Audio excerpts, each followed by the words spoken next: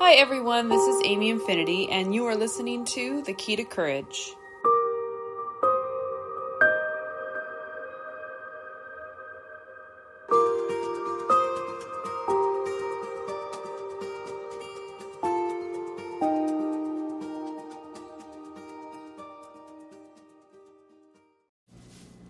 Why everything happens for a reason.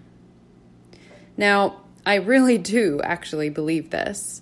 It could be because I'm a big advocate for perception and life being about how we perceive it. So yeah, that might be why. But it also could be because I'm sitting here recording this podcast from my living room / kitchen and doing what I love. I'm also writing as a way to make a living. Actually, I'm not making much of a living at it yet, but I will. More importantly, I'm actually doing it. Not to say that I haven't had numerous hiccups, distractions, and challenges along the way, things that have endeavored to derail me, people, jobs, various crazy incidents. As soon as I seem to be making headway in one category, something creeps up to test me, to sabotage my progress. I've learned the hard way that there are things that I cannot control. Although I found the biggest monster is in my head. That's a hurdle I think I will always need to jump. Am I saying that everything has an explanation? No, not everything does. Of course, death, sadness, pain. In the thick of it, these things may seem unexplainable, unbearable even. Believe me, I've been through a lot of that myself. But I do believe these things happen in our lives for a reason, whether it is to teach us how much we can handle, how to bond with others, or maybe something else entirely. Take my first marriage and divorce, for example. I do not regret it, not in the slightest, even though it ended in a world full of pain. I met him when I was amidst the evolution of adolescence into adulthood. It was my awakening to independence, to sexuality, and an opportunity to become my own woman, to be independent, and finally find the love that I had romantically envisioned in my life. I wanted the movie, and I got it. He was a high-speed special forces guy with the firm footing of being a medic, stability and instability. Wow, perfect in my book. So I overlooked the volatile nature of our relationship, the early anger, the clashing, the beginnings of control. I thought that we were a we, so we continued. We got engaged quickly, only a couple of months after meeting. It was passion and intrigue and a whirlwind in the craziest way, a dream for a drama-loving freshman, as I was. My dad freaked out, as dads do. He thought that I was going to throw my life away and quit college. He was also upset that the guy hadn't asked his permission, among other issues. But I was not my dad's property. That was my stance. I was my own woman. So I decided I would marry him, even in spite of other red flags. And I eventually would. From the beginning, we had a tumultuous relationship, very dramatic. I was in college, devoted to my work. He was working, devoted to his craft. Somehow we maintained our growing love through similar interests and a sense of duty. Since we had started it, we had to see it through. We didn't want it to be all for nothing. Then September 11th happened. This bound us in a new way. He went off to war and we got caught up planning a Hawaii destination wedding while he was away. On my own, I learned to function alone for the first time in my life, but I also had the drama of being on the home front to keep me from getting too lonely. I grew even closer to his parents and felt a void was fulfilled. So upon his return, it was all fireworks and happiness, and the wedding went on without a hitch. A perfect topper to the cake of a life that we had built. But the cake was made of ice cream and would soon start to melt. I started my last year of college and he went off to Iraq. More drama, and this time we had even bigger problems brewing, ones I had pushed under the rug for way too long. I took solace in friends and stupid choices. But everything happens for a reason. He hurt me for a reason. Not that I deserved it. Oh gosh, no. No woman, no person ever deserves to be battered. Ever deserves to be abused. And I had finally begun to realize it.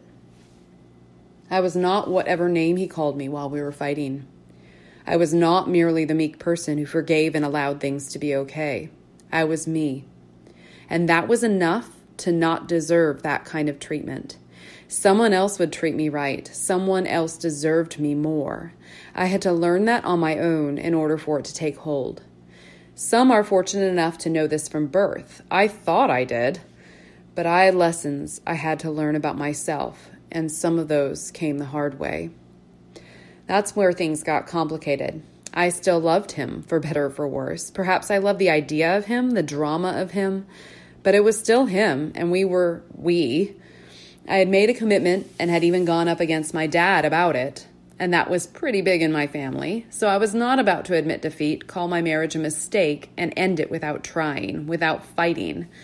But my heart knew it was over before I did.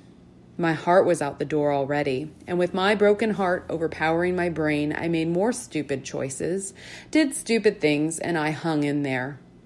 When he got back from Iraq, things were worse because I was different. I was changed. I had evolved from an acceptor to an adversary.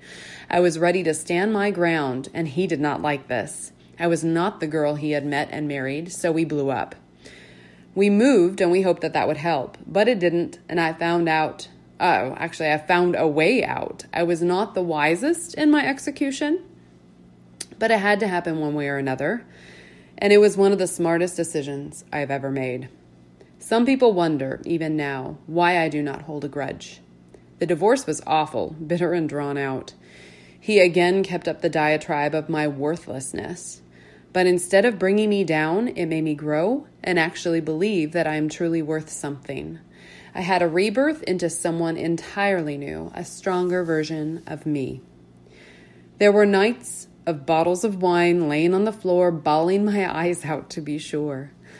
When I left him, I did so for a job across the country in a city I had never been to and a place where I knew no one. But the city and the people I worked alongside embraced me as I have never felt embraced. I felt safe and accepted for the first time in a long time, perhaps ever. Upon arrival, I severely sprained both of my ankles, broke up with a new love interest, and had to deal with my ex canceling my car insurance, among other things. But I had a new life, and that was it. I had the strength that I had found within myself to break free and start over. I had always thought that I was strong, but in the years previous, I had learned, or thought I had learned, how weak I really was. I was abused. Me, an independent woman, I let that happen. So when I broke free, I learned that I was even stronger than I ever thought I was as a child. So no, I do not regret my past life, hardships and all. I am thankful for it. I got to see the inner workings of the military and live an entirely different life than I do now. But I am forever grateful for the kind of love I did experience from my ex-husband, from his parents, and from all that I encountered during that time in my life. I learned from it all, and I wouldn't be in the beautiful life that I have now if it wasn't for that. You have been listening to the Key to Courage podcast. For more inspiration, resources, and to get you to that next level, come find me over at amyinfinity.com and infinitegumption.com. I'll see you there.